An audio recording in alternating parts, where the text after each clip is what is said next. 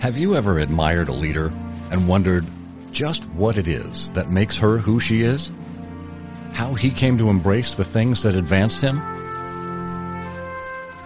Welcome to Timeless Leadership, where we look at the principles that define success. This is a show for leaders at all stages of their careers who aspire to understand what it truly means to be a leader. And who is a leader? John Adams said, "If your actions inspire others to dream more, learn more, do more, and become more, you are a leader." Together, we'll explore key principles, not only in the sense of the fundamentals, but also in the ethical sense. The habits, character traits, and virtues that form the backbone of leadership. Principles that are just as relevant and essential in the 21st century as they were in the first century. This is Timeless Leadership. Well, here we are, the very first episode of Timeless Leadership. The concept behind the show here is to take principles that we know to have worked throughout the course of history and, of course, literature, wherever we see leaders represented. And to me, understanding the past is the key to getting to the future. Daniel Boorstin, the former Librarian of Congress, said trying to plan for the future without a sense of the past is like trying to plant cut flowers. And just by way of example, to understand that it doesn't take until you're old and gray to become a true leader. Thomas Jefferson, when he was tasked with writing the Declaration of Independence, was only 33 years old. And he was in Philadelphia. He was away from his wife and child.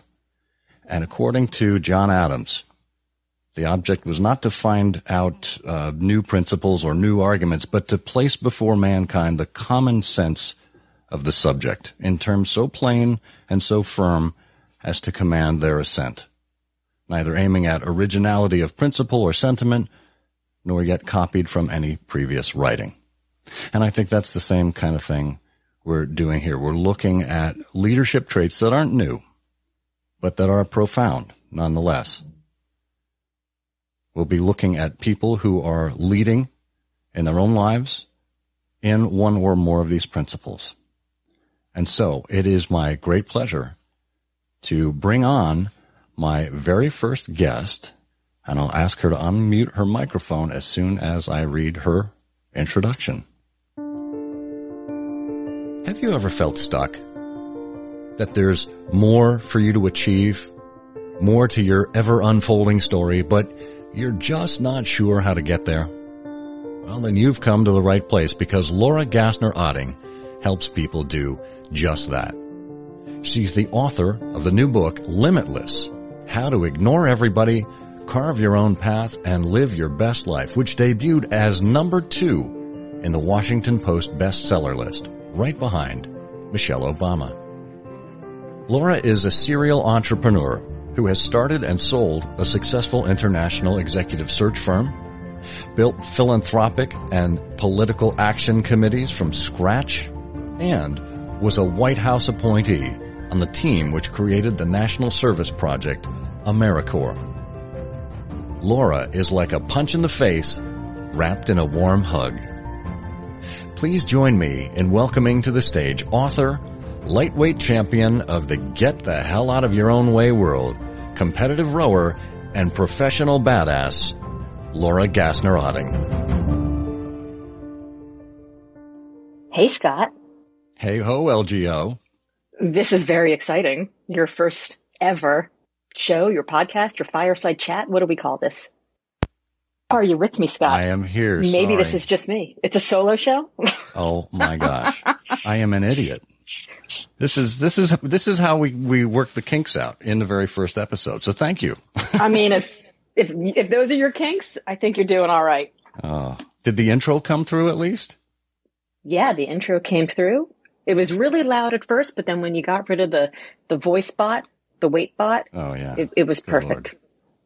That wait bot, he does my job for me. You know, I like coming with, produced material. You know, I'm one of those perfectionists. You know the type.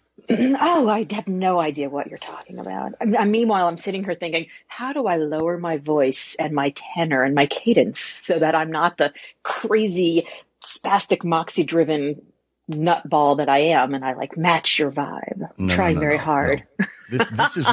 This is why you're here. You're the yin to my yang. You know, you're the dope slap I need every now and again. There you go. I'll be the stray tie to your bow tie. Perfect. Well, hey, this inaugural episode, we're talking about luck. And what I try to do is track to some of the topics I've talked about in the Timeless and Timely newsletter. And you've written extensively about how people can kind of reposition themselves, how they can rethink their own career, their own purpose in life. I mean, there's a number of things in your book, Limitless. So in that spirit, and I want to explore exactly what limitless means and particularly consonants. But let's talk first about how you got to be in the White House, because that seems to me like the ultimate stroke of luck. Well, it's sort of a funny story because, yeah, of course, I got super lucky, right? But when you go back and you look at how it all happened, it's like, maybe she did some things that were smart that got her in the right place with the right people so that when the opportunity came along, she just happened to be the person standing there, right? I think a lot of times what we think of as luck is just proximity and preparation in advance. So I had graduated early from college. I had started law school early. So I was 20 years old when I started law school. And I realized fairly quickly that I did not want to be there. That my entire plan since I was in fourth grade, when I had a teacher who said, you know, you're pretty argumentative, Laura. You'd make a good lawyer. And I was like, well, first of all, you're wrong, because of course I'm argumentative. But second of all, that sounds interesting. It's like back in the days of like LA Law and all of those Legal Eagle shows, and it seemed glamorous. And I was like, yeah, that seems to make sense. And all the people who were quote unquote leaders were politicians. They were in office. They were making changes. They were, you know, changing the world. And at the time they were all lawyers. So I was like, well, that seems like a pretty good plan. I'm going to do that. So I set off on this plan to get me to law school without really second thinking whether or not it was the place for me.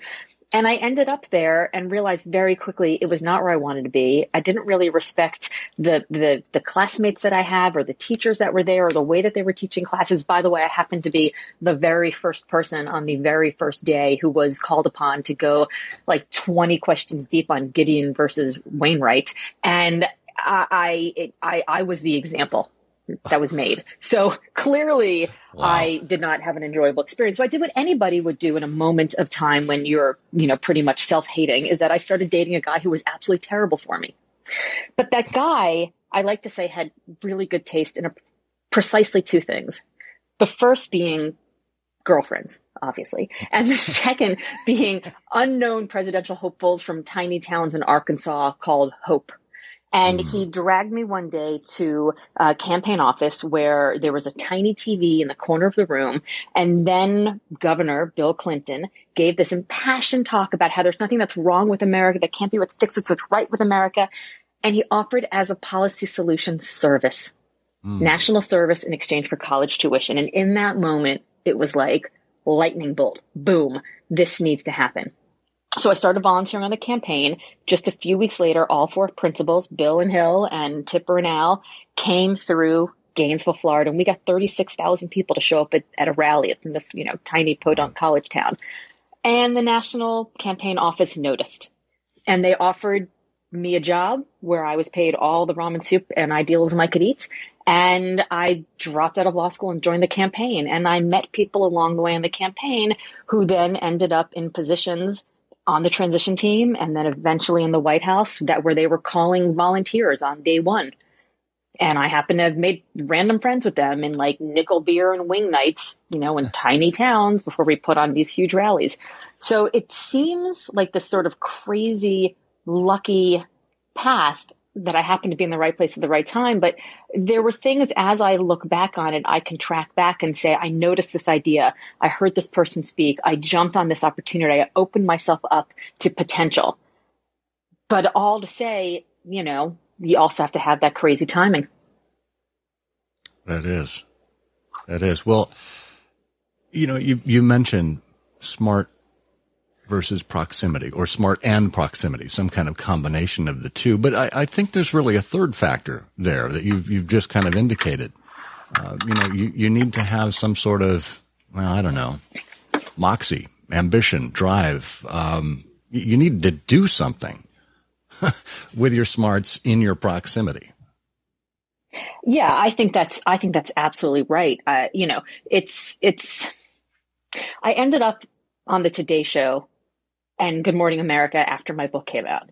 The way that I got to Good Morning America is because I happened to speak at an event where Robin Roberts was the last speaker of the day. I didn't actually meet her, but I had been doing a good enough job at the previous events for the MC, making his life really easy, that when I said to him before I left, I'm so sad I'm not going to meet Robin. She's one of my sheroes.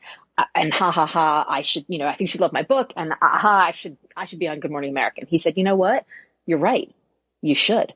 And he hands me one of my own books and he says, here, sign this for her. Make it really good and personal. And I'll make sure she gets it.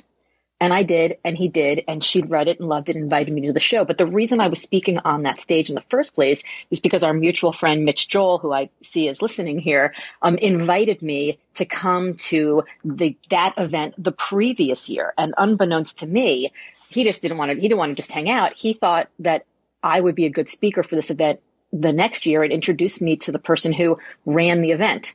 And basically what he was saying is, look, I've made this introduction. I told him who you are, finish your book, publish it, make it good, keep the relationship with him, and then be really good and get on his stage. So it was, it's luck that I met Mitch, but it was effort to create the relationship with him. And also to make sure that once he introduced me to the person who could, open the door for me, I had to be good. I had to actually do the work and show up because I needed to be worthy of, his faith in me. And also, you can't just walking in the door, that doesn't last, right? So the way that you create the relationship, which leads to more luck, right? You have the luck that leads to more luck, that leads to more luck. There's an awful lot of work that goes into that also along the way. That's a great point. Yeah. I mean, you can look back and ascribe half of this stuff to luck, but it really is about preparation and it's about the actions you're taking as a result. And I don't think there's any substitute for that. But at the same time, let's flip the script a little bit. Let's talk about bad luck or what we think of as bad luck or as superstition, or misfortune, right? Ambrose Bierce said, misfortune. He in his Devil's Dictionary, he defined misfortune as the kind of fortune that never misses. What about people who feel as if they're constantly plagued with bad luck or that nothing good ever happens to them? I'm sure you've heard people kind of bemoan that before. What's your reaction to that? Absolutely. So in the writing for my next book, I am actually going to do a whole chapter on luck because I'm fascinated by this idea. I've had so many people say to me, oh, well, you just have that LGO magic. You just have LGO luck. Things just work out. But I don't know that things just work out for anyone. My sister's name is Karen, and she is one of those people for whom it seems like things always work. She, happens to walk up to the counter and, oh, they just got a cancellation. Or, here, we just got a new stock, whatever it is. We joke around that it's here comes Karen. It's the waves, just the seas open and she can walk through. But, the truth is she is very good at being aggressive and asking for what she wants. So yeah, the restaurant just happens to, you can't get a reservation. That just happens to have a reservation the day she calls, but it's because she stays on the phone with the person. She asks more questions. She helps create an opportunity. And I think people who have bad luck don't do that. They sort of settle for the way the world is presented to them, period, end of story. Now, obviously, there's a huge amount of privilege that plays a role in this also, having, access and having education and having the freedom to be able to say, yeah, I'll get on a plane and go up to that event with you, Mitch. Why not? And be able to change my schedule around. There's a ton of privilege that comes with the ability to sort of pounce when when the opportunity strikes, but you have to also notice when the opportunity strikes. And I think, what I've read about luck is that you can become a luckier person if you do certain things. So extroverts are luckier than introverts.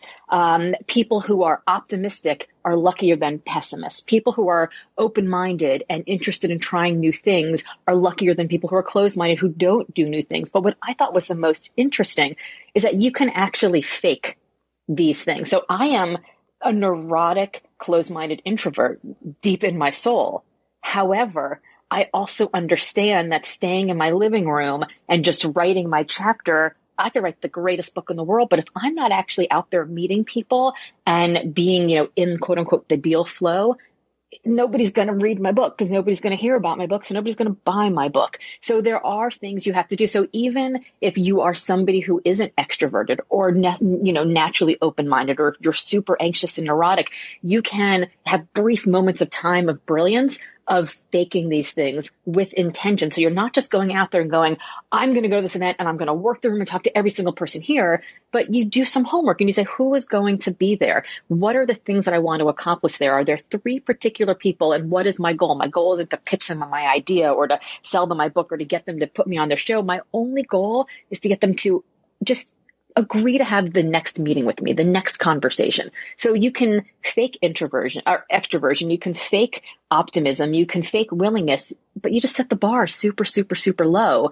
And as you do it, you will find that it becomes, it's almost momentum building because each of these things give you more energy. You see that they start to work. You start to notice that you're getting more opportunities. You're starting to get luckier. You can do these things. But if you're somebody who looks at this and says, well, I set a goal for 3 and I only talked to 2 people, clearly I'm a failure. Misfortune follows me everywhere I go. Then you see that as finite. That's like the fixed mindset versus growth mindset that Carol Dweck talks about. If you are somebody who is not going to take lessons from the failures or from the quote unquote misfortunes, then of course you will have the same problems again because you're not learning and you're not growing. But if we start to see failure as fulcrum and not as finale, then it becomes something that we not only see as possible, but probable. And we actually look forward to it because we know that it's okay. And it's a place that's going to make us better for the next time. That is fantastic. I love that. And powering through and kind of repeating, not making the same mistakes. There is the difference between persistence and resilience, right? Persistence is just doing the same thing over and over again. And resilience is really learning from your mistake, digging down deep for some kind of inner strength and recasting the net for the next time. Absolutely. So as you know, I spent 20 years doing executive search, and I was the CEO of my own company for 15 of those years. So by the time candidates came to me, my team had interviewed them. They were qualified for the job. They had the years of experience, the background, the P&L responsibility, all of those things. But I had to make sure they were going to be a fit with my client. And I never really looked for book smarts or education or any of those things. Again, I knew that those things had already been tested. I looked for 5 specific quality traits. I looked for hunger, weight, tenacity, speed, and grit. So hunger. How serious of a person are they? Can I put them in front of my best client? Can I have them negotiate my biggest deal? Hunger. Sorry, I think I did weight first. So weight, how serious are they? Hunger, how much do they want this? Like, you can't be insatiably hungry for somebody else's goal. So is this something that they want in a way that's going to make them show up as the very best version of themselves every single day? Tenacity, just how many times are they willing to get back up and try and go and try and go and try and go? Speed, how fast is it from failure to fix? And then grit. Just how tough are they? When will they fold along the way? And will they be able to get us through this really difficult period? So hunger, weight, tenacity, speed, and grit. And I think we see all of those things. You cannot get lucky if you're not hungry for the thing you want, because you're not going to just do the extra thing. We know, like scientifically proven, all the way back from 1500 BC, we see history. We see evidence of lucky charms, talismans, something that people hold in their hands. Just the thought that things are going to work out for you makes you want to try just a little bit harder, makes you want to go back a little bit more. So it makes you, you can be hungrier for those bigger goals. You can be more serious about them, not worry about anything else around you. You can be more tenacious. You can look at the failure and go from failure to fix without worrying about it. And you can know that in the grittiest, hardest moments, you will get through it, because you have already decided that you're somebody for whom this thing might work out because you happen to have this lucky charm. Whatever that mindset is, that's the thing that says to somebody, well, I'll just do the extra lap. I'll try the extra rep. I'll, stay a couple hours later. I'll get in a little bit earlier. I'll make that extra client call. Whatever the thing is, just this idea that you can, it will, it's going to work out makes people luckier.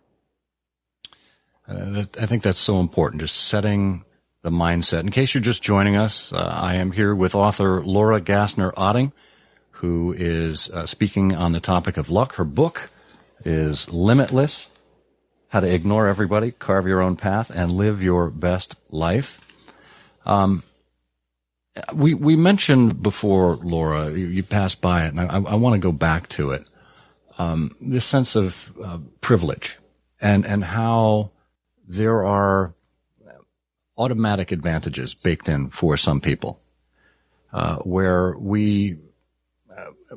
it's human to assume that the world looks as we look at it, that everyone has that same perspective, and yet we don't.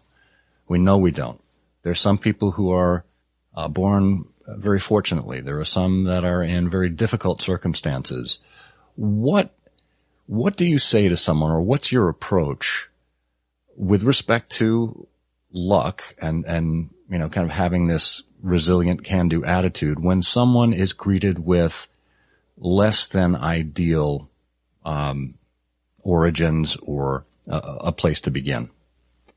Yeah, I mean, I want to just state right out there that I am a, cisgendered, straight, white woman, who has been happily married to the same man for almost 25 years. I have 2 healthy children. I have a master's degree. I grew up in a family, where my parents were, remain married. They are still married. So I have a huge amount of privilege. But there have been moments and forks in the road where I've had to make some decisions. So, for example, when I dropped out of law school to join that presidential campaign and decided I wasn't going back, I was going to put my car on the auto train and I was going to move to DC, sight unseen, didn't know anybody, didn't have any money in my bank. I mean, I was taking a huge risk.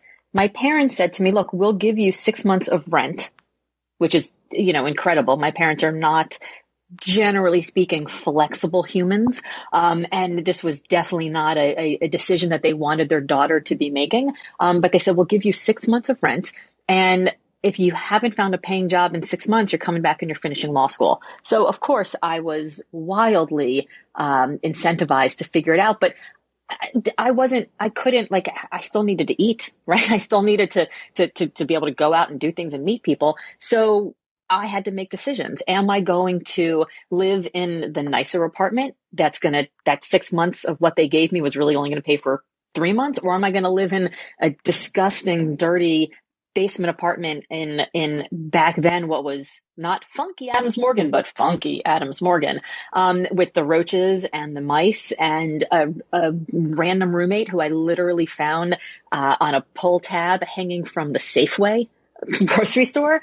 And that will help me to make my money last longer in case this doesn't work out or in case I don't get the job that pays me enough that could actually afford to be here. So I think everyone has to make decisions along the way. So if you have tons of privilege, if you have no privilege, there are still moments when you say, okay, there are a couple of numbers I need to think about.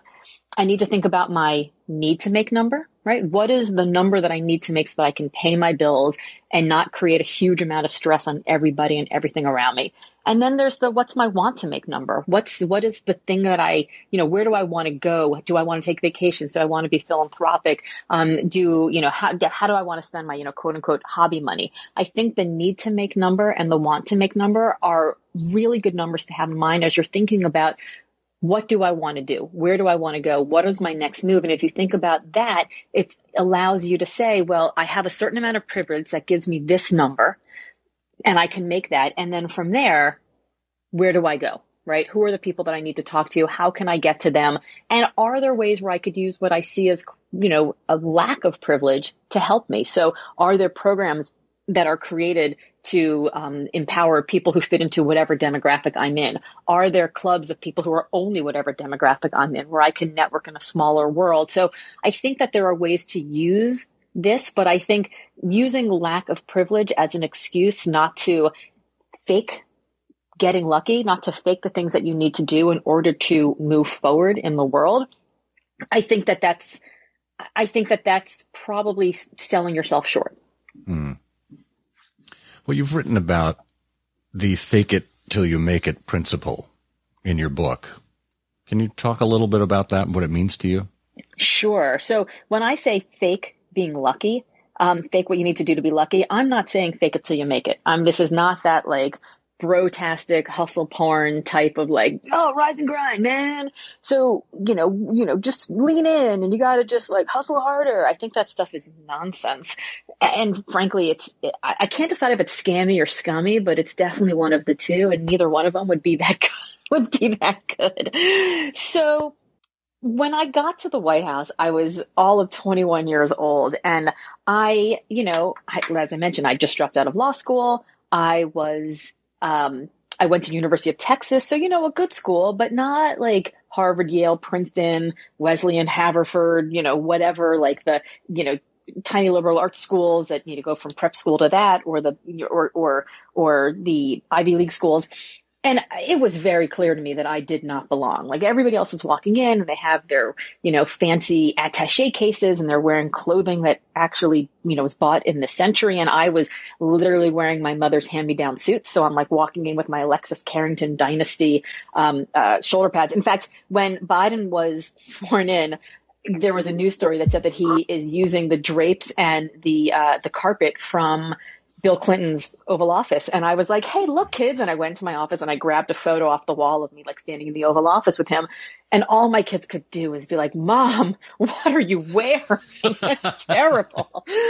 So I was definitely faking it. And I would walk in the morning. And everyone else was on salary and I was still volunteering, right? I was there, but for the grace of God, go I. If nobody's going to find me out, I'm just going to lay low.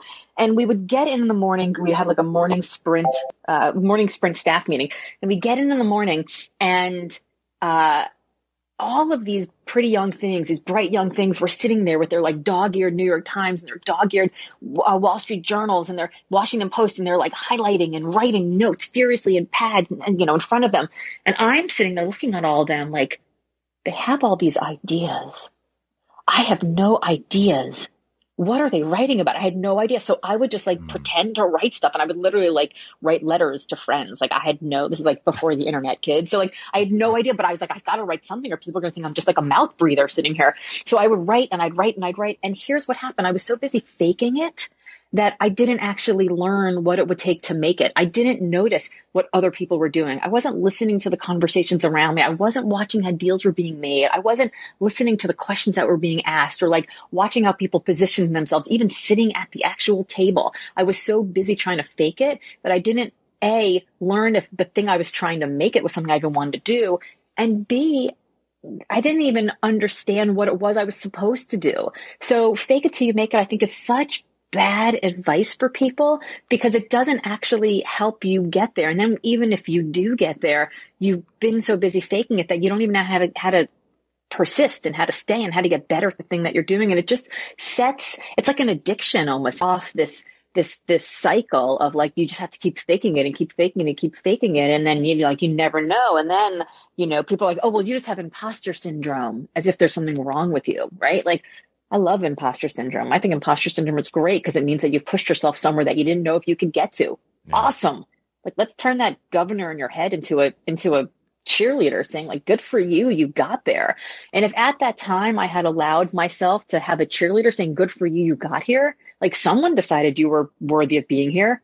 Awesome. Take up space. Stop trying to fake it and just invest in the relationships and the people around you, and you'll figure it out so much faster.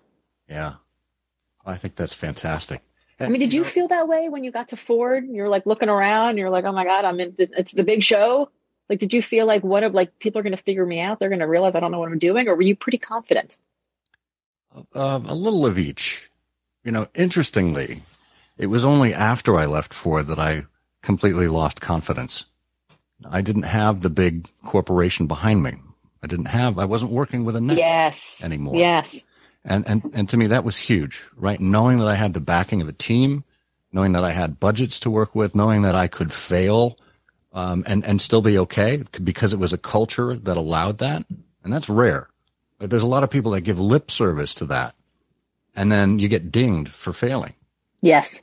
I felt like I was incredibly lucky to have fallen into that job. And like you, I obviously had prepared myself and made decisions along the way, proximity, and et cetera. But looking back, it just looks like a stroke of genius. And yes. Isn't it funny that, we ascribe genius to those who are simply fortunate or lucky? Yes. I was just the right guy in the right place at the right time.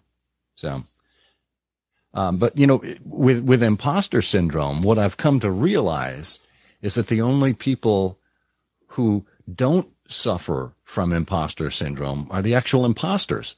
Yes. Yes. The Dunning-Kruger effect, right? Yes. Yeah. Yeah.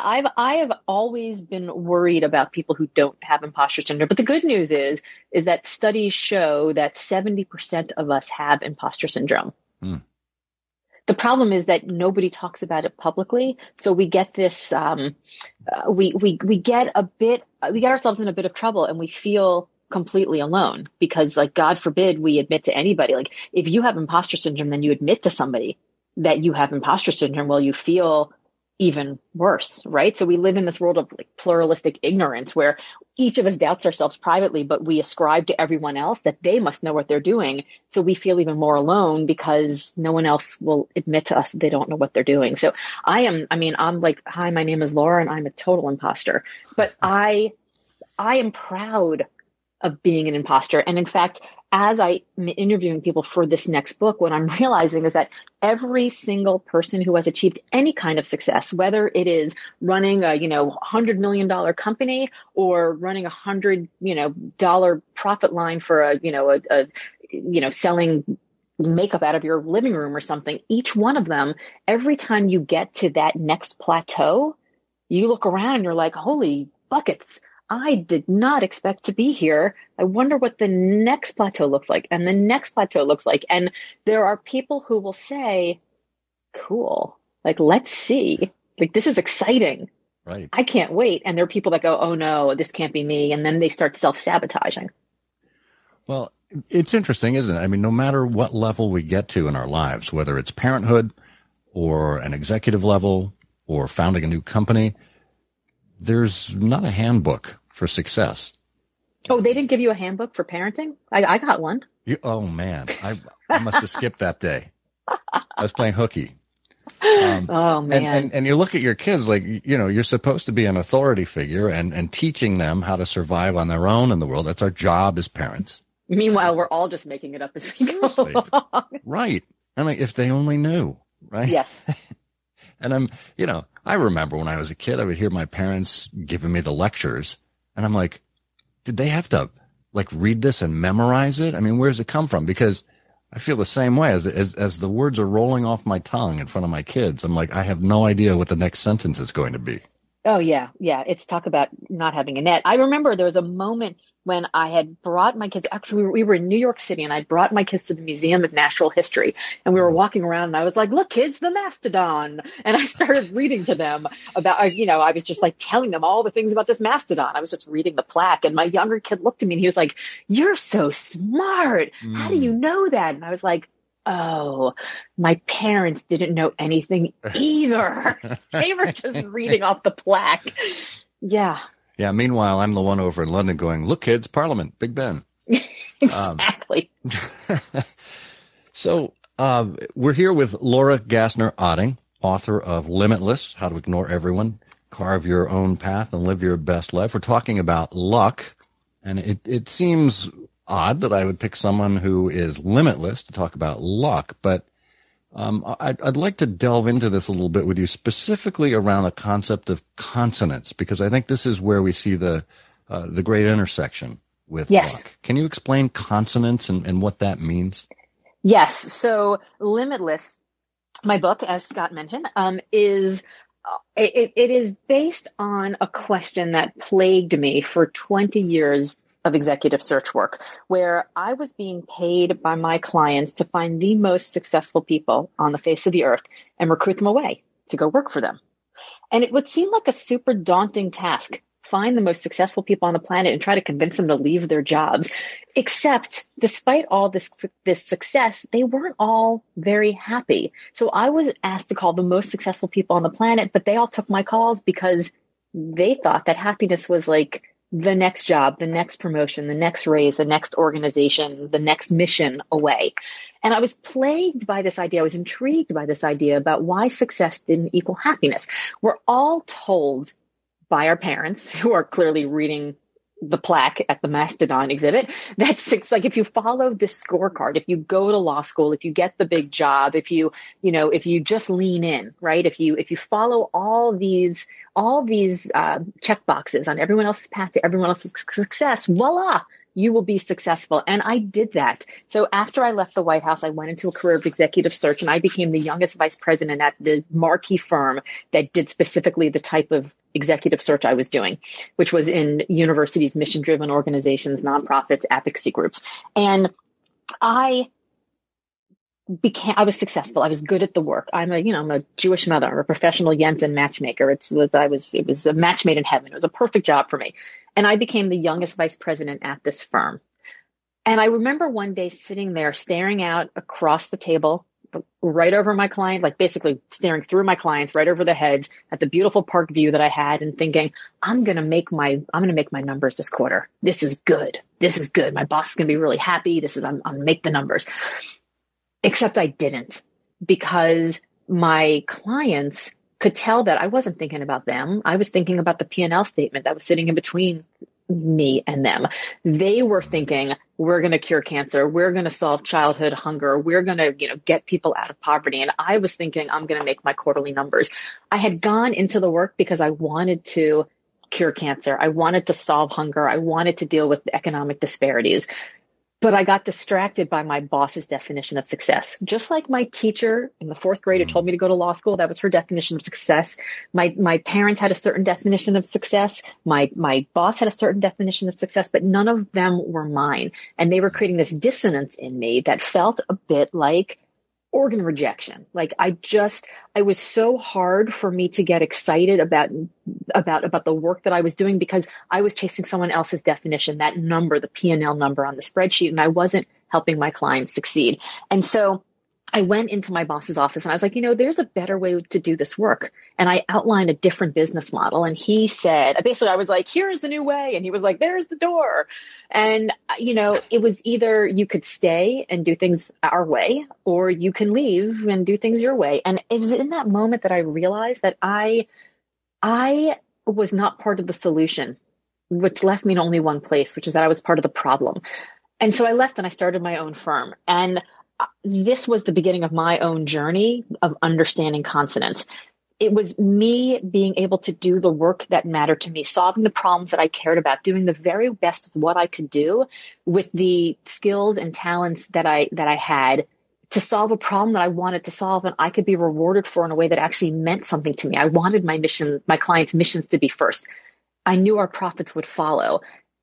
And it worked. We were super successful because I was in consonance, and I created a firm that was based on that. It employed people that came based on theirs. And so as I came to sell that firm 15 years later, I began to think about what it was, why this worked so well for me. And I started to think about the handful of people that I actually wasn't able to recruit away. And I realized that they too had consonants. They had this, what they did matched who they were in a way where they didn't have the exhaustion from going back and forth between who they were at work and who they were at home. They weren't just like looking for work-life balance. They had work-life alignment. They weren't thinking, I'll be happy when I get the next job, the next promotion, the next raise, but they were focused on being happy now. And most importantly, they weren't just following their passion. They were investing in their passion. They were working hard for the thing that they cared about. And they didn't worry about failing because they knew, as you mentioned, failure's fulcrum and not finale. And so I started to think about the four things that made up my picture of consonants and what I see make up the thousands of pictures of consonants from the thousands of leaders that I've interviewed over the course of 20 years. And I'll just go through each of them quickly and then we can dig into them as you want. Sure. The first is calling. Calling is the thing that gets you up in the morning. It's what you're excited to do. It's a business you want to build, a bottom line you want to grow, a leader you want to serve, a calling that inspires you, a family you want to nurture. The second is connection. And connection answers the question, does your work even matter? Like, would anybody care if you didn't show up to work today? Can you see a direct connection between the work that you're doing on a daily basis and the calling that you want to serve? The third piece is contribution. So if connection is all about you, contribution really answers the question of, how does this work contribute to my life? Does it pay me a salary that gives me the lifestyle that I want? Is it giving me the opportunity to put me on a career trajectory that I need? Is it allowing me to manifest my values on a daily basis? How is this work contributing to the life that I want to create? And then the last piece is last piece is control. And control is, how much personal agency do you actually have about whether or not your work connects to that calling or contributes to the life in the way that you want? Can you decide what teams you're on, how your hustle pays, you dividends, how much you work, how hard you work, who you work with, where you work? Do you have say in the company's, policies that affect you? All of those things are your own personal version of control. And each one of us will want and need calling, connection, contribution, and control in different amounts from each other. So my definition won't look like yours, Scott, but your definition will also be different today than it was 10 years ago or will be 10 years from now. And so we have to allow ourselves the grace, not just to be the person that your fourth grade teacher tells you you're going to be, but actually be the person who you want to be at every age and at every life stage. I think that's wonderful, Laura. That's just such a profound way of thinking about it and simplified into those four C's. I love it when we can get poetic about it. Yeah, I joke around that I'm like, I thought I wrote a business book, right? I thought this was all about, how do you use your career to change your career and change your life? And what I realized is that it's a personal development book, which when I first realized that, I sort of had this horror moment, like, oh my God, I'm a self-helper. Then I realized that actually all business books are self-help books also. Like I'm bringing the help, but people really need to bring the self. They need to show up with the self or it doesn't actually work. So I was like, well, I guess they're all going to start with the same letter, calling, connection, contribution, control, to give you consonants to go from, confusion to clarity.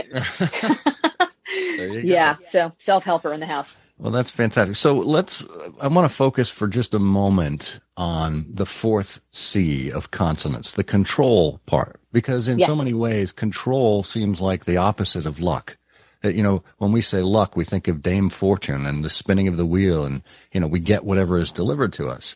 And I found a quote by Arthur Schopenhauer from 1851. He wrote an essay called The Wisdom of Life, right? He clearly had a healthy relationship with his ego. He said, for the course of a man's life is in no way entirely of his own making. It's the product of two factors. The series of things that have happened and his own resolves in regard to them. And these two are constantly interacting upon and modifying each other.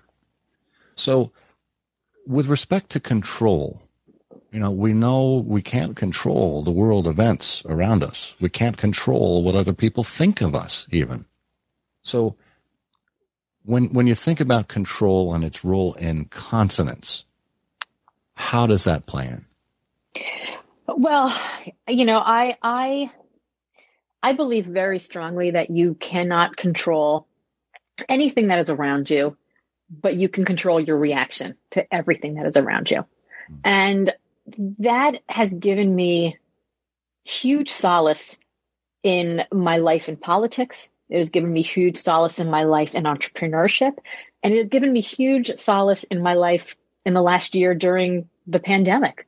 Like, I can't control whether or not people wear masks. I can't control whether or not people spring break. I can't control whether or not people get vaccines or not. I can't control that, but I can control what I can do. And I spent probably the first couple months of the pandemic just having this massive, just in like Great Gatsby style pity party. Like, just, I mean, we had champagne towers and everything in my imagination. And, I got to a point, and I think it was probably somewhere near like the end of the 10th bag of Oreos, where I realized that I was wrong. I had been blaming the fact that my speaking business had disappeared on COVID, right? Like, there's no planes, there's no events, there's no stages. I'm a speaker. Oh, well, what am I going to do? And what I've realized after these 2 months and the end of the 10th bag of Oreos was that it's not the fault of people going on spring break, and it's not the fault of people not wearing masks, and it's not the fault of COVID. It's my fault. Like, I was the problem. Because just because I'm a speaker doesn't mean that was that a mic drop? That was very fun. It was like a high five and the audio emoji reactions down on the bottom there. That is awesome. I'm gonna say that again. It wasn't COVID's fault. It was my fault. I was the problem. So there we go. So I realized I had always, this is the meta moment, right? Like, I wrote a book about no longer defining success in the way that it had been defined by everyone forever. And I was defining being a speaker in the way that it was defined by everyone forever. And what I realized was I can still speak, right? Like, what is the problem that I want to solve? I want to help people get out of their own way and live the great life that they were put on this planet and meant to live. The one that they actually want to live, the one that they actually care about. So how do I do that? I do that by writing, by speaking, by, getting in front of people and shaking them out of their comfort with mediocrity and forcing them to try new things and get a little uncomfortable so that they can get comfortable being uncomfortable. And that becomes the new way that they live. And what I realized was I had actually been defining speaker as only events and planes and stages, when in fact, I have a webcam, I have a microphone, I have an internet connection. Those stages of like 5,000 people, which were bucket list audiences before, now seem kind of small because there's no limit to the number of people that you can reach. And so I just started asking myself, what is the problem I want to solve in the world? What is the solution that I have that problem actually needs? And what is the best medium through which to do it, given my circumstances today? And my response was, okay, well, the problems that I want to, people feel like they can only live a life that other people are condoning as good enough. Number one, like, that's horseshit. People shouldn't have to live like that. Number two, what is the solution I bring? I bring this rubric of consonance that's based on 20 years of interviewing thousands of leaders and massive moments of, bowel shaking career disruption. And number three, what is the best medium given what I have today? Well, I guess it's a webcam and an internet connection. And awesome. Off to the races we went. I created a course. I started going live every day to my Facebook community. I started doing enough stuff in front of the camera that I started doing media. I was on Good Morning America again. I did a lot of local media, and I was able to control my situation because I decided that I just needed to go back again to, like, what's my calling? What do I care about? How does that work that I can do on a daily basis connect to it? Am I still able to manifest my values during this time? It's not what do I want to accomplish, but who do I want to be? How do I want to be during this time? And it all came down to that last question of what can I control and what can't I control? And there's tons of things out there I can't control, but what I can control is showing every single day in front of my audience at 10 a.m. And I did it for months and months and months. And I ended up getting really comfortable, really good at doing online sessions where I was like looking at the comments while I was actually changing my content on the fly. And that then made me better at doing the actual speaking that I do. But it all came down to like asking myself that question of, how much control do I need right now? And what can I actually control right now? Wow. That's impressive. You are limitless, just like your book. And here is why I do an audio program and not a video program.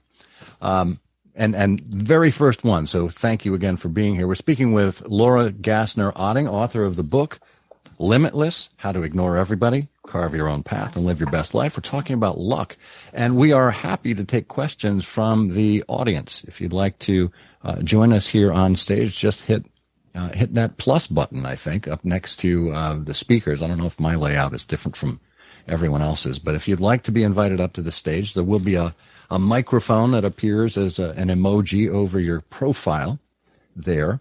We see we've got almost a couple dozen people listening here. Appreciate that. Early days here on the app, but we're having fun with it.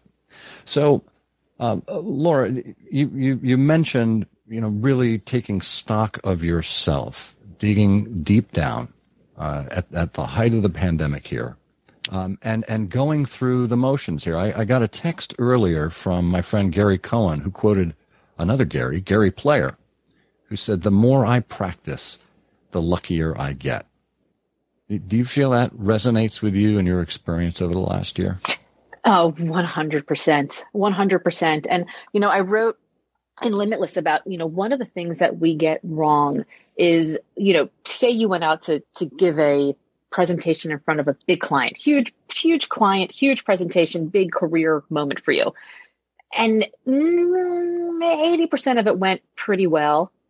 10% of it went okay, and 10% of it was just terrible. Like you gotta do that better. So what do we do before the next big client, the next big event? What do we practice? We practice the 10% that went badly, right?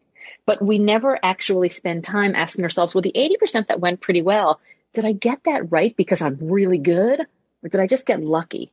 And what happens is that we don't practice that stuff. So we always end up doing 80% pretty good, 10% okay, and 10% not great. But what's in those buckets constantly changes. So like take someone like Serena Williams, for example, right? Arguably the greatest athlete of all time in any sport. She doesn't just go out on the tennis court and practice the handful of shots that didn't go well in the last game. She practices everything over and over and over again, even the stuff that she literally aces, right? Even her aces, she practices it over and over again, because then when it comes time, she doesn't just get lucky, right? Like, yeah, the more you practice, the luckier you get, but luck looks an awful lot like hard work. And it's often the hard work that you don't see in the dark, in the, early mornings, in the late evenings, on the weekends, the stuff that's not glamorous, the stuff that, people don't talk about. That's where you get lucky. It's by putting in the hours. That is so true. It's like the legend of the overnight success. They don't see the 10, 15 years you've put in doing stuff that no one sees, right? Behind the scenes, grunt work, and then one day you hit it big. I mean, for sure. As I've told you the story before. I wrote Limitless in about 6 weeks, and people are like, "Holy cats, how'd you write a book in 6 weeks?" And I'm like, yeah, I wrote it in 6 weeks, but it took me 25 years and 6 weeks to come up with it. Right. I thought about it for 25 years before those 6 weeks. Oh, we are the same. Well, I want to open the microphone up. We have Karen up here on stage. Karen Cooks, my friend. Just hit that unmute monkey down at the bottom of your screen, and you will have the stage. Karen, go. Oh, my God. Am I on? Is this thing on? Is it working? Yeah. Hi, caller. Go ahead. Testing 1 2 3. Testing 1 2 3. Check. Hi. Yay for premiere episode. So enjoying this. Laura, many high fives to you. I've known Scott for a long time, but happy to be introduced to you through this amazing format. I much prefer it to the other one. You know what I'm talking about.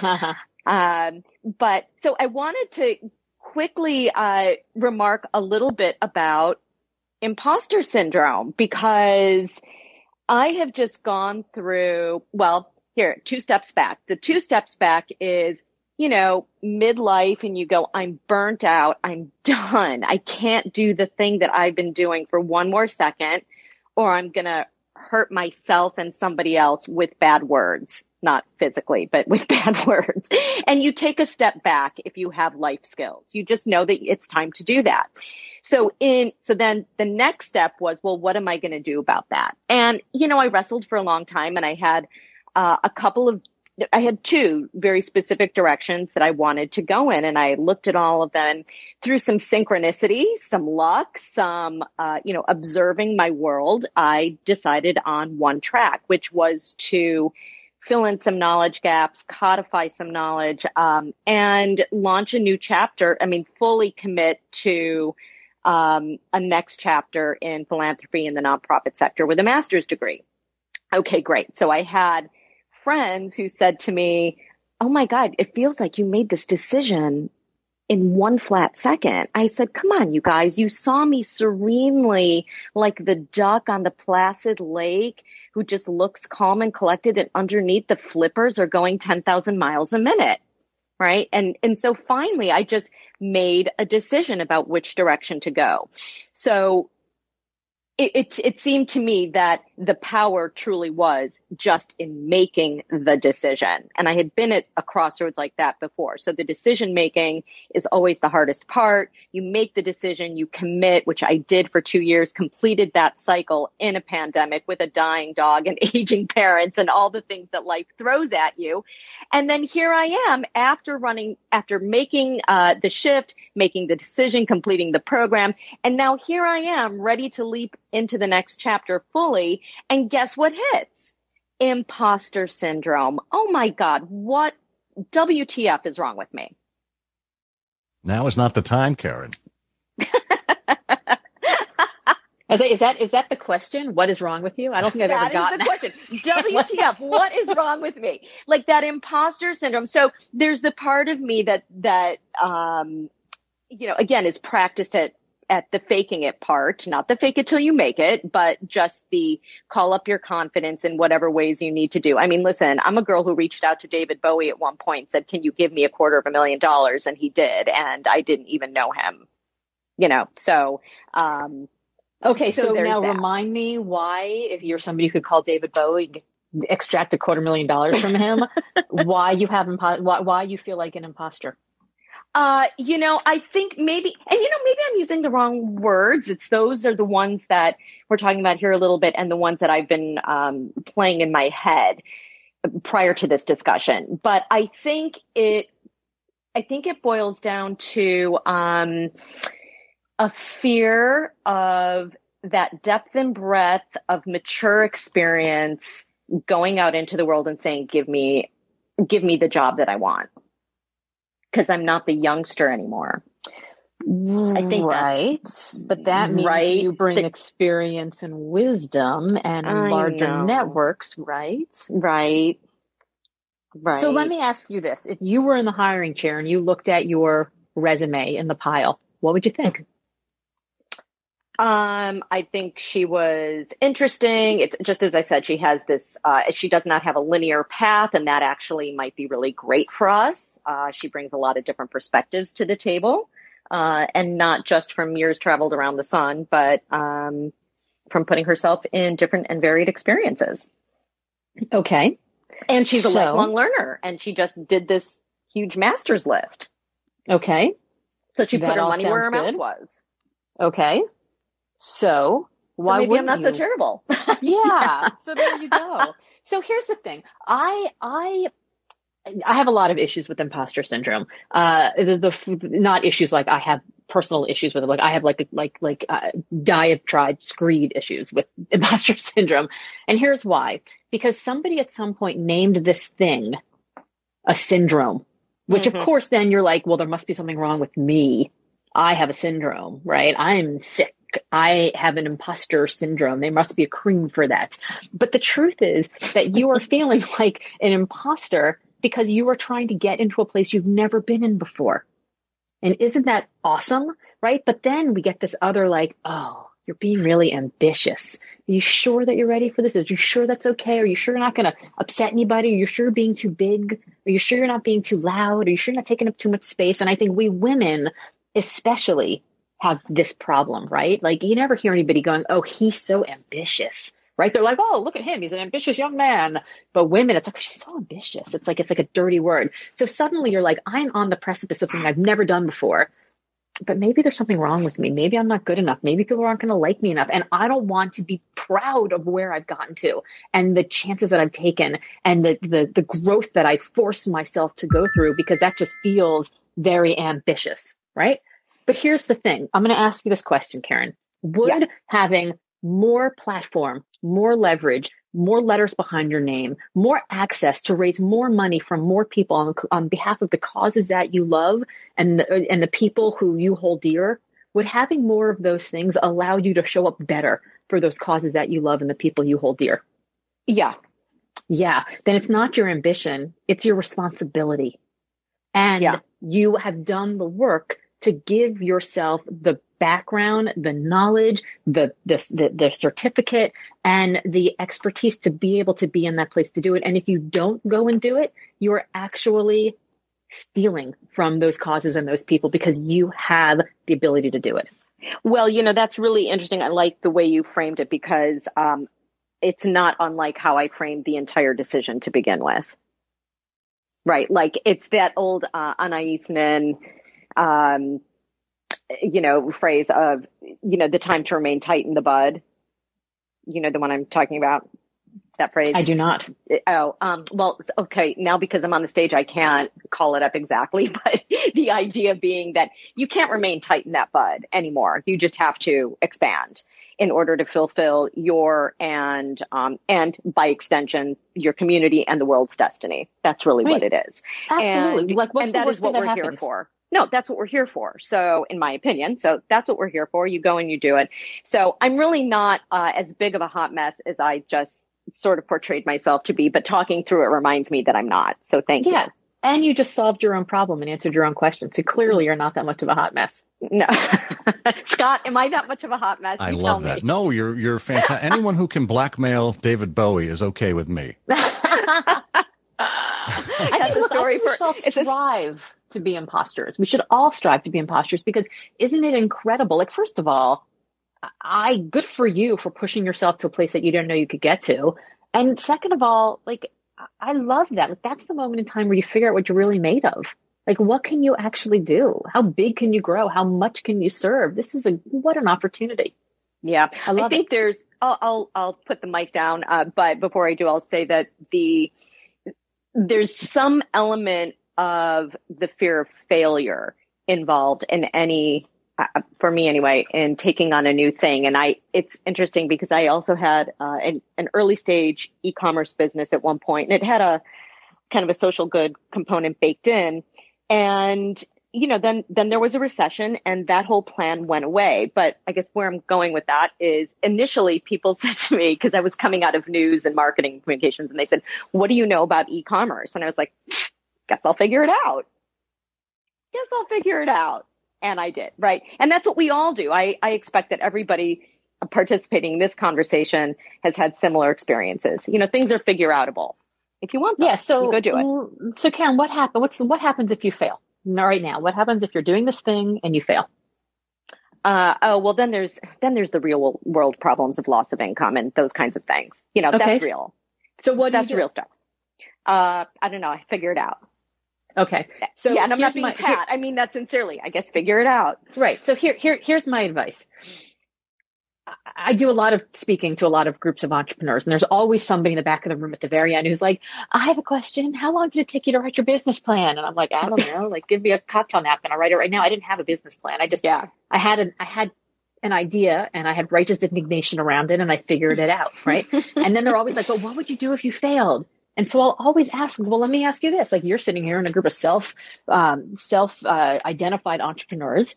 What will you do if you fail with whatever the thing is you want to build? And they always say, I'll figure it out. And it's usually some combination of like, well, I'll save up enough money before I launch the thing, just in case I have a net, or they'll say like, I'll just go back and get a job at the cubicle, or they'll say, I'm taking a leave of absence from my work for a certain amount of time, so I know when to like pull the plug. Like, there's always a plan.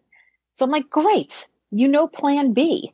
So now go work on plan A, because we spend so much time worrying about plan B. We don't actually plan for success. And then we don't build the thing to what we want to build it to be, because we were so worried about failure that we didn't actually plan for success. And, like where the sun shines, that's where you see growth. So like if you figure out plan B and then write it down, put it on a piece of paper, tuck in a drawer, and then don't worry about it again.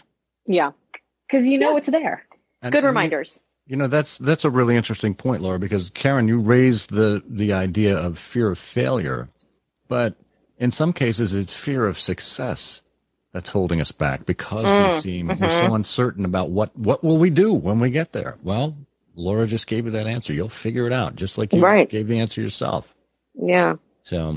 Well, high fives to everybody. Thank you. Thank you. I'll put the mic drop. Absolutely. And we've got, by the way, I did find that quote from Anaïs Nin, and the day came when the risk to remain tight in a bud was more painful than the risk it took to blossom. That is the one. Thank you.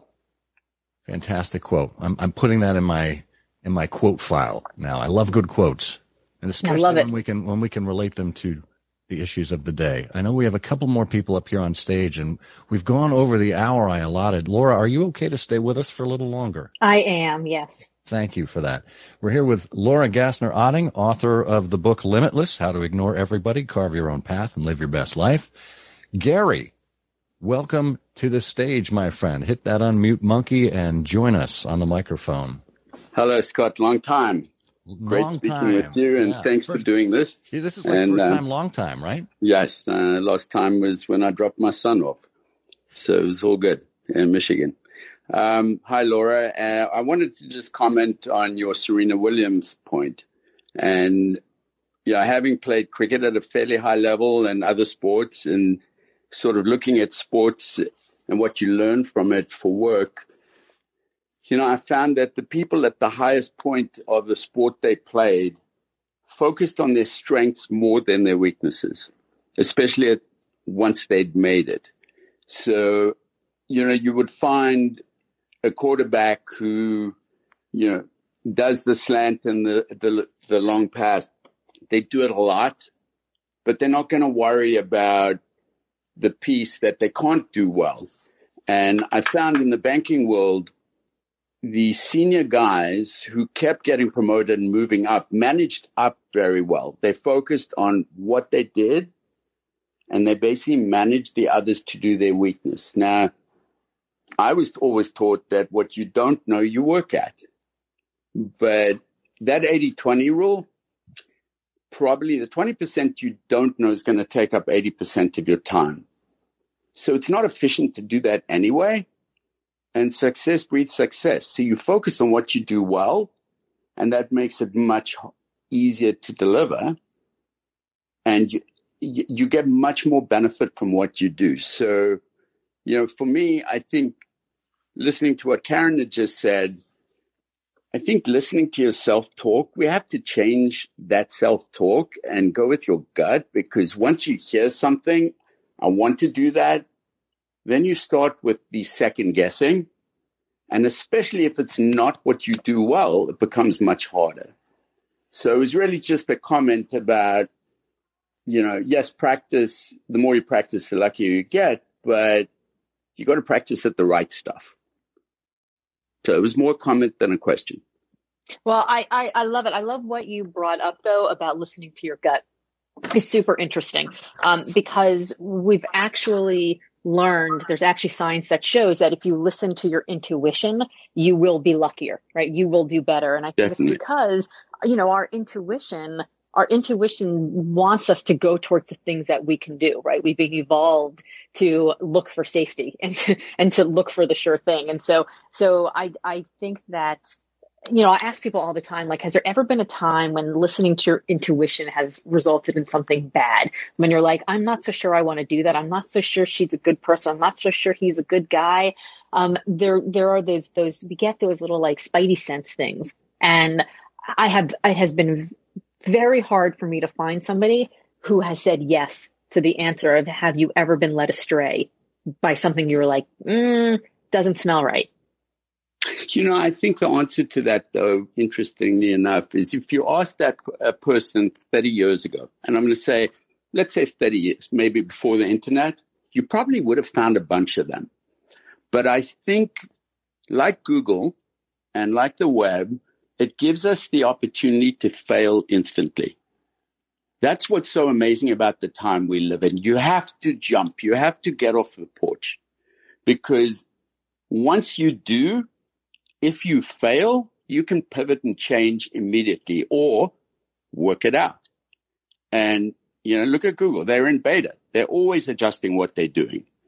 But if you don't try, you're going to get left behind, especially with how quickly things are evolving. Yeah, I'll give you a quote, because I know Scott loves quotes. So I'm going to give you a quote. I think a lot of us are afraid to fail because we're afraid that people are going to watch us, right? Like, because of Google, because of the internet, you can fail so spectacularly and so publicly. But one of my favorite quotes from Eleanor Roosevelt, and it's hard, it's like picking your favorite child, there's so many good ones, is this: we'd worry much less about what other people thought about us if we realized how seldomly they did.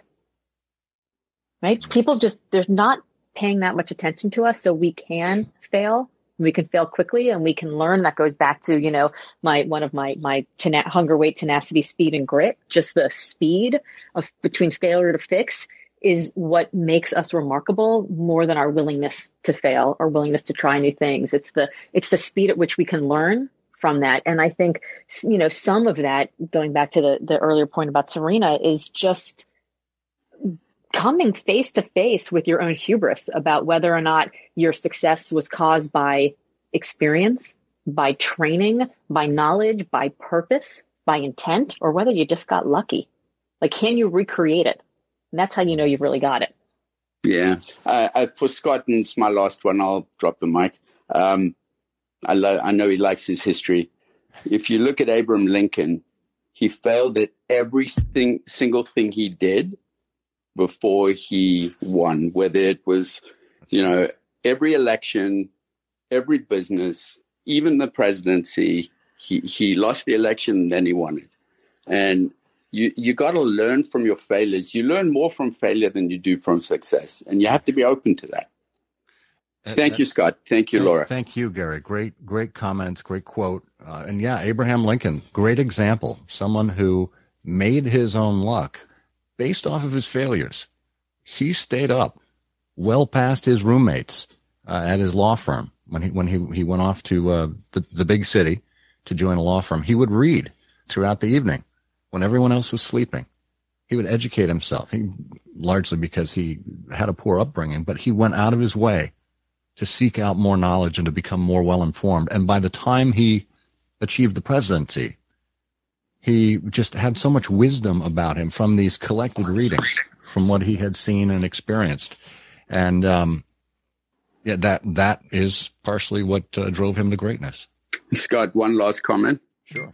I ain't no Abraham Lincoln, okay, but but when I worked with you guys, mm-hmm. I did that because I didn't know what you guys knew, but I had to work it out. Sure. And you do what you have to do.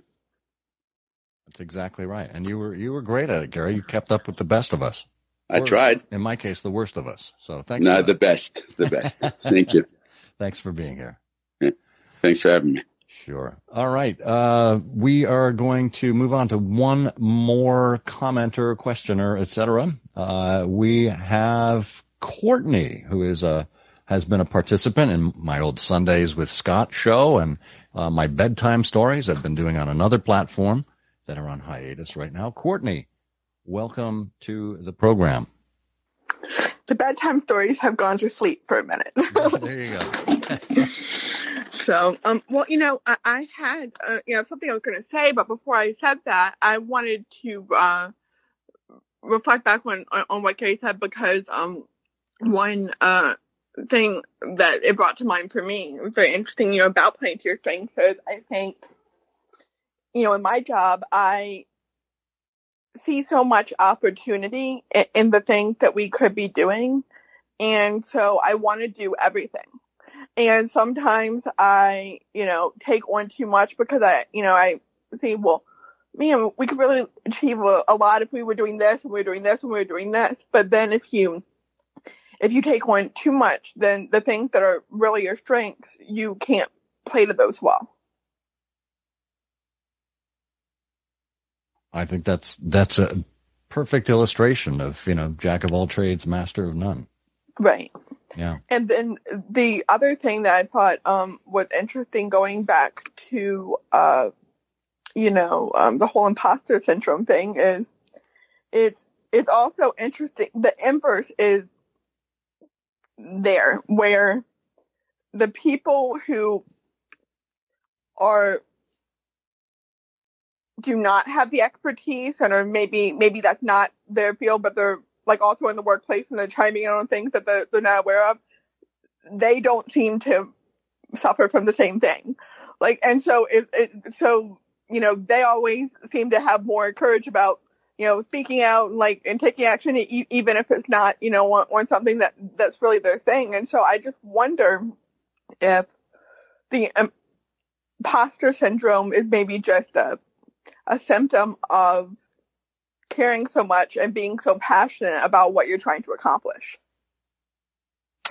Yeah, I mean, I think it very well could be. I think that if you are more attached to the outcome, because you care so much, you will be more worried about whether each move you're making is the correct one. So yeah, I could absolutely see that. But I think, I want to go back to the first thing that you were saying about, sort of everything feels important and wanting to do all the things, and tell you about the hardest but best piece of personal and professional advice I ever got, which was this: you're just not that important. And at the time I was given that advice, which felt very hurtful and harmful and offensive. I had young children. I had just started my young business. We were new in a community, and I was, on some local community volunteer efforts. And I felt like I was pretty important to my business, to my staff, to my clients, to my kids, to my husband, to the community, committees. And I couldn't understand, like, how do I say no to something?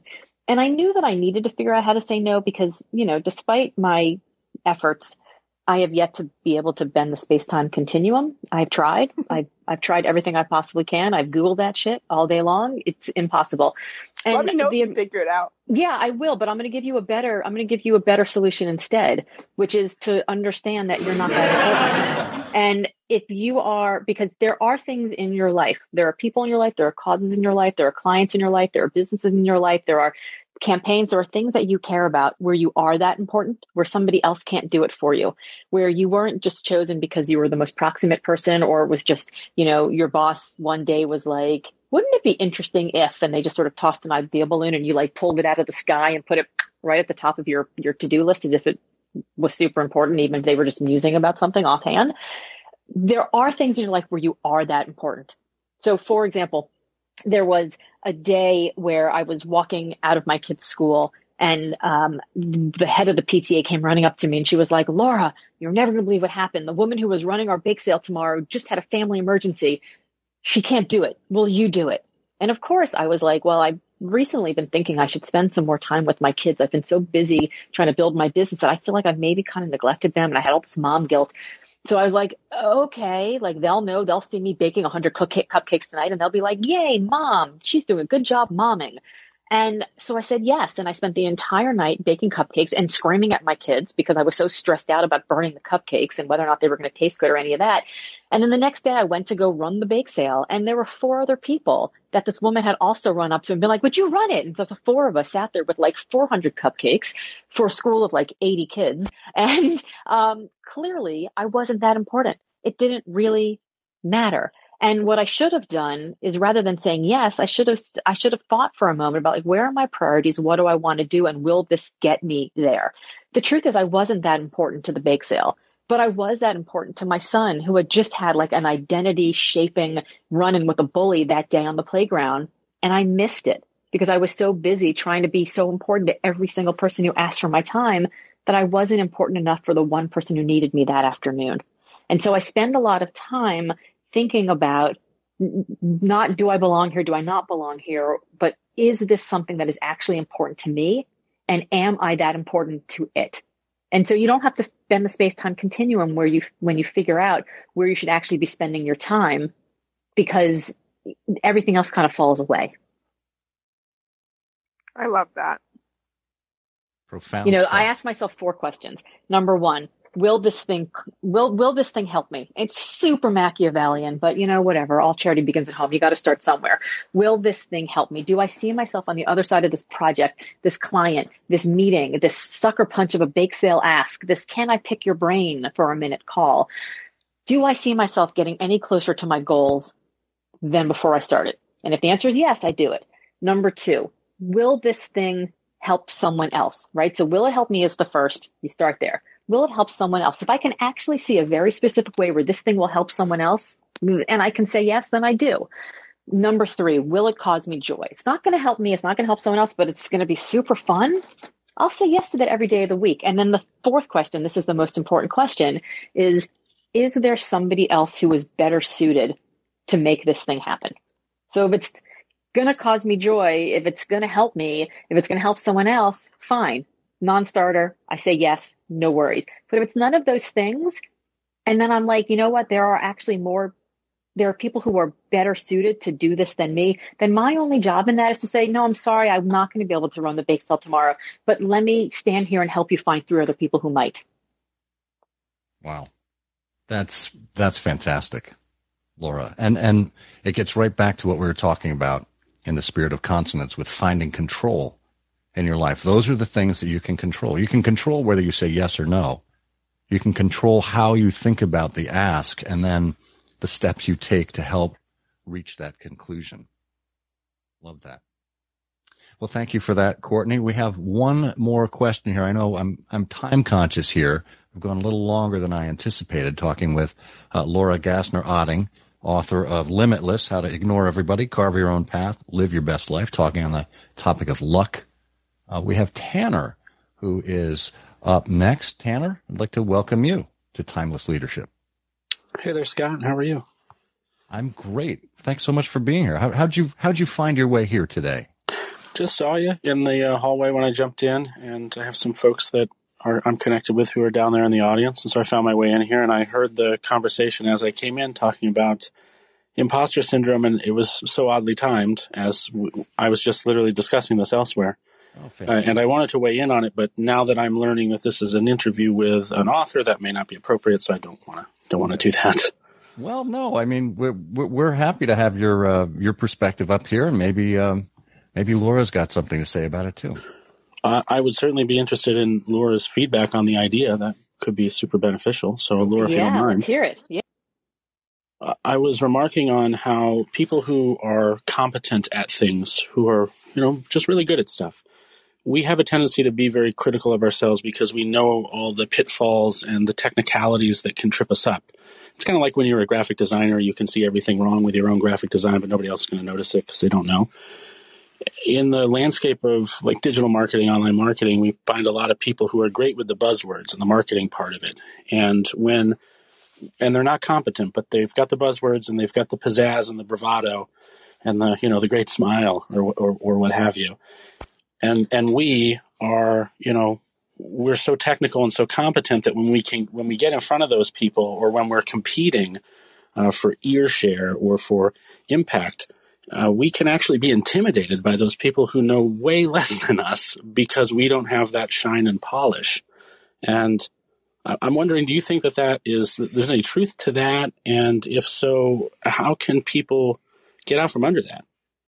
Oh, I think that's such a good question. Such a good question and such a good point because, I think, look, I mean, we live in a world of like social media where you've got these, I called them earlier, like hustle porn bros who are standing in front of, jets and Maseratis and telling you to like, rise and grind and 10X and all that stuff. And, yeah. And if you 12-figure entrepreneur. Yeah. Like I'm a 17-figure entrepreneur with this one easy email hack, right? It's like, what does that even mean? and I think here's what happens. If you start to dig a little bit deeper, if you start to listen to what they say, if you start to like poke around, what you realize is they're living in like, their mom's basement or they're living in a rental apartment and they're, they have like bill collectors at their door and that Maserati is like they rented it for a day and they parked it in front of some, random jet that they're being chased off the lot for. I mean, it's all nonsense. And so, I think that there is a tendency I think we as humans tend to be a little lazy sometimes, and we sometimes believe what we see without questioning it. Scott Monty and I have a dear mutual friend named Scott McCain, and Scott wrote a book called Iconic, which is all about how businesses go from being very good to being iconic, just being so known for this thing. They are the gold standard and whatever it is that they're doing. And he has this great term that he uses for people where he says they don't really know what they're talking about. They're just doing book reports. Which I think is such a great term. So you have these people who they'll tell you, they'll quote somebody, or they'll use a turn of phrase. People are out there talking about I'm part of the creator economy and here's my, new coin or whatever. And you're like, what have you even created? Right? It's nonsense. So I think we have to look at the people who are just randomly they're just reiterating, they're repeating everything that they heard somebody else say in some other room somewhere else, and ask questions. Go a little bit deeper. So you say that you've got, $7 billion businesses. Well, tell me about one of them. What's it called? What did you learn from it? Let's talk about some of those lessons. And what you'll find is that there's no depth there. So I think that we can do that. If you're feeling like imposter syndrome and you're like, well, all those people seem to know all the big fancy words. Well, talk is cheap. And I think we can spend a lot of time feeling bad about ourselves because we don't have the pizzazz that they have, or we could just play our own game. When I ran my company, I used to go into my clients and I'd give them presentations, and I would do my thing, my LGO magic, razzle dazzle, all the stuff. And I would start to notice that my younger staff who would come with me to these meetings, when it was their turn to speak, they would do the same thing. And they were really bad at it. They were really bad at it because you know what? They're not me. In the same way that if I tried to be you, I would be terrible at being you. I mean, I can't be Tanner, you can't be LGO, but I think if you are fully 100% you, then that's the most charismatic, compelling thing you can do. And it just feels fake to be using all these other terms. Yes, there are certain terms, there are certain words, there's certain lingo, there's certain verbiage in certain businesses, right? So read their rags, read the industry papers, get to know some of the quote unquote lingo. But I was talking to my teenage kids the other day, and the word baddie came up. I had no idea, but apparently baddie is those baddies over there. That's those hot girls over there. I didn't know what that meant. And I'm like, so should I use that word? And my kids were like, no, Mom, that word's not for you. I would sound like a fool if I were up here being like, I'm a baddie doing hot girl shit, right? That's nonsense. I can't say that and look ridiculous. That's just nuts. But you... It's funny because we have a couple of generations up here, I feel like. And when you said baddie, I heard the animal baddie as in crazy. That person is baddie. Yeah, right. I was like, what? The what? It was is this bad, like Michael Jackson? Bad meaning good? What? But here's the thing. Let the scam artists and the hustle porn bros and the people who are trying to dance around with their fancy smoke and mirrors, don't look at the right hand, focus on the left hand. Don't worry about them. They're going to continue to be there. They're going to continue to make noise. And if you focus on the fact that you're not them, you're going to feel like crap about yourself. Or you can go play your game and just absolutely crush that. What I got out of that, Laura, the most is almost like you're suggesting, especially in the earlier part of what you said, you're suggesting almost this Socratic approach to allowing them to reveal themselves on their own how much shit they're actually full of by asking them these probing questions that would force them, almost asking them the 5 whys, but somehow that's different and they start to stumble and not be able to keep up. Yeah, or you can just let them go do their thing and not care about them. That's true. But what some of us feel like we want to protect those who they might, take advantage of. I certainly feel that way. Yes, that is definitely true. So yeah, I think you can ask those questions. But I mean, insofar as it allows you to do what makes you feel good, awesome. If you are wasting energy trying to prove, you can be right without actively making the other person be wrong, right? So go ahead and be right. And if you need to reveal them to be wrong in some way to do it, fine. But you don't have to grind someone into the dirt in order for them to be dirty. Yeah, it's like what Neil deGrasse Tyson says, right, about science. Even if you don't believe it, it's still true. So even if you're right, you're right. You don't need to necessarily make it known that you're right. Exactly. Scott, Laura, thanks for entertaining me. I appreciate it. And I'll go back to the audience and let you wrap things up. Thank you, Tanner.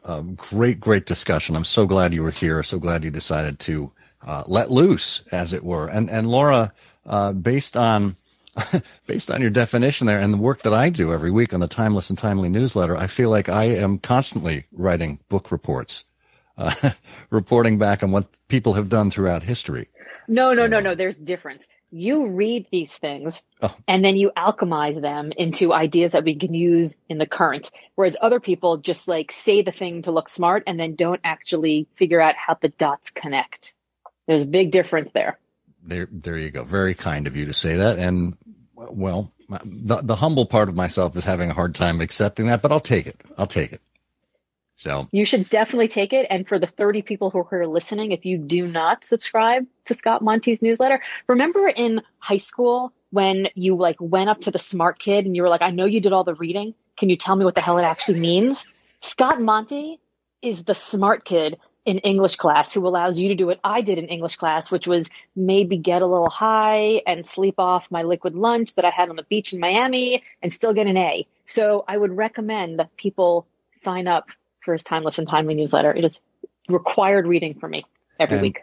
And thank you very much for that. And folks, if you want the link to that, and if you want to ask other questions or even suggest other guests to be on the show here, go to timeless.zealous.space.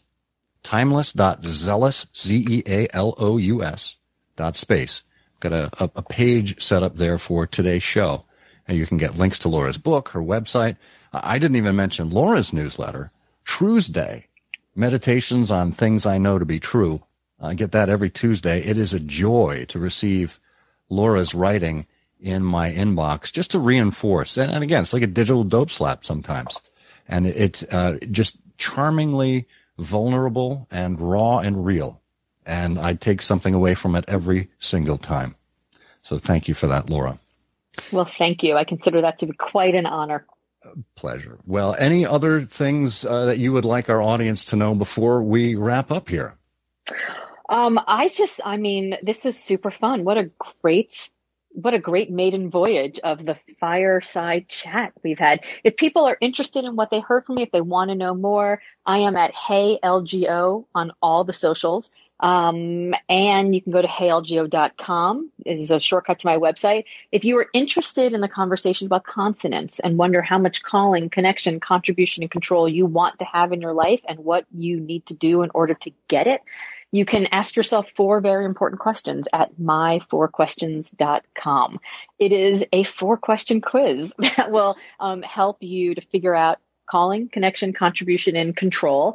And then you will get the results, and you'll get a pretty little PDF that will tell you what you got, what you're missing, and what you need to do today, right now, to put yourself in consonance so that you can live a limitless life. Fantastic. My4questions.com. I'll add that to the show notes as well. Laura, thank you so much for being here, and we will look forward to doing this next Thursday at noon Eastern Time, 9 a.m. Pacific, and we'll have another guest talking about something to do with timeless leadership. Let's make our own luck by controlling what we can, finding our calling, creating connections, and determining how we contribute to the world. In other words, by being consonant. Thank you for joining us and for being an advocate for timeless and principled leadership, whenever and wherever you find it. I'm Scott Monteith. Until next time, may you dream more, learn more, do more, and become more, for you are a leader.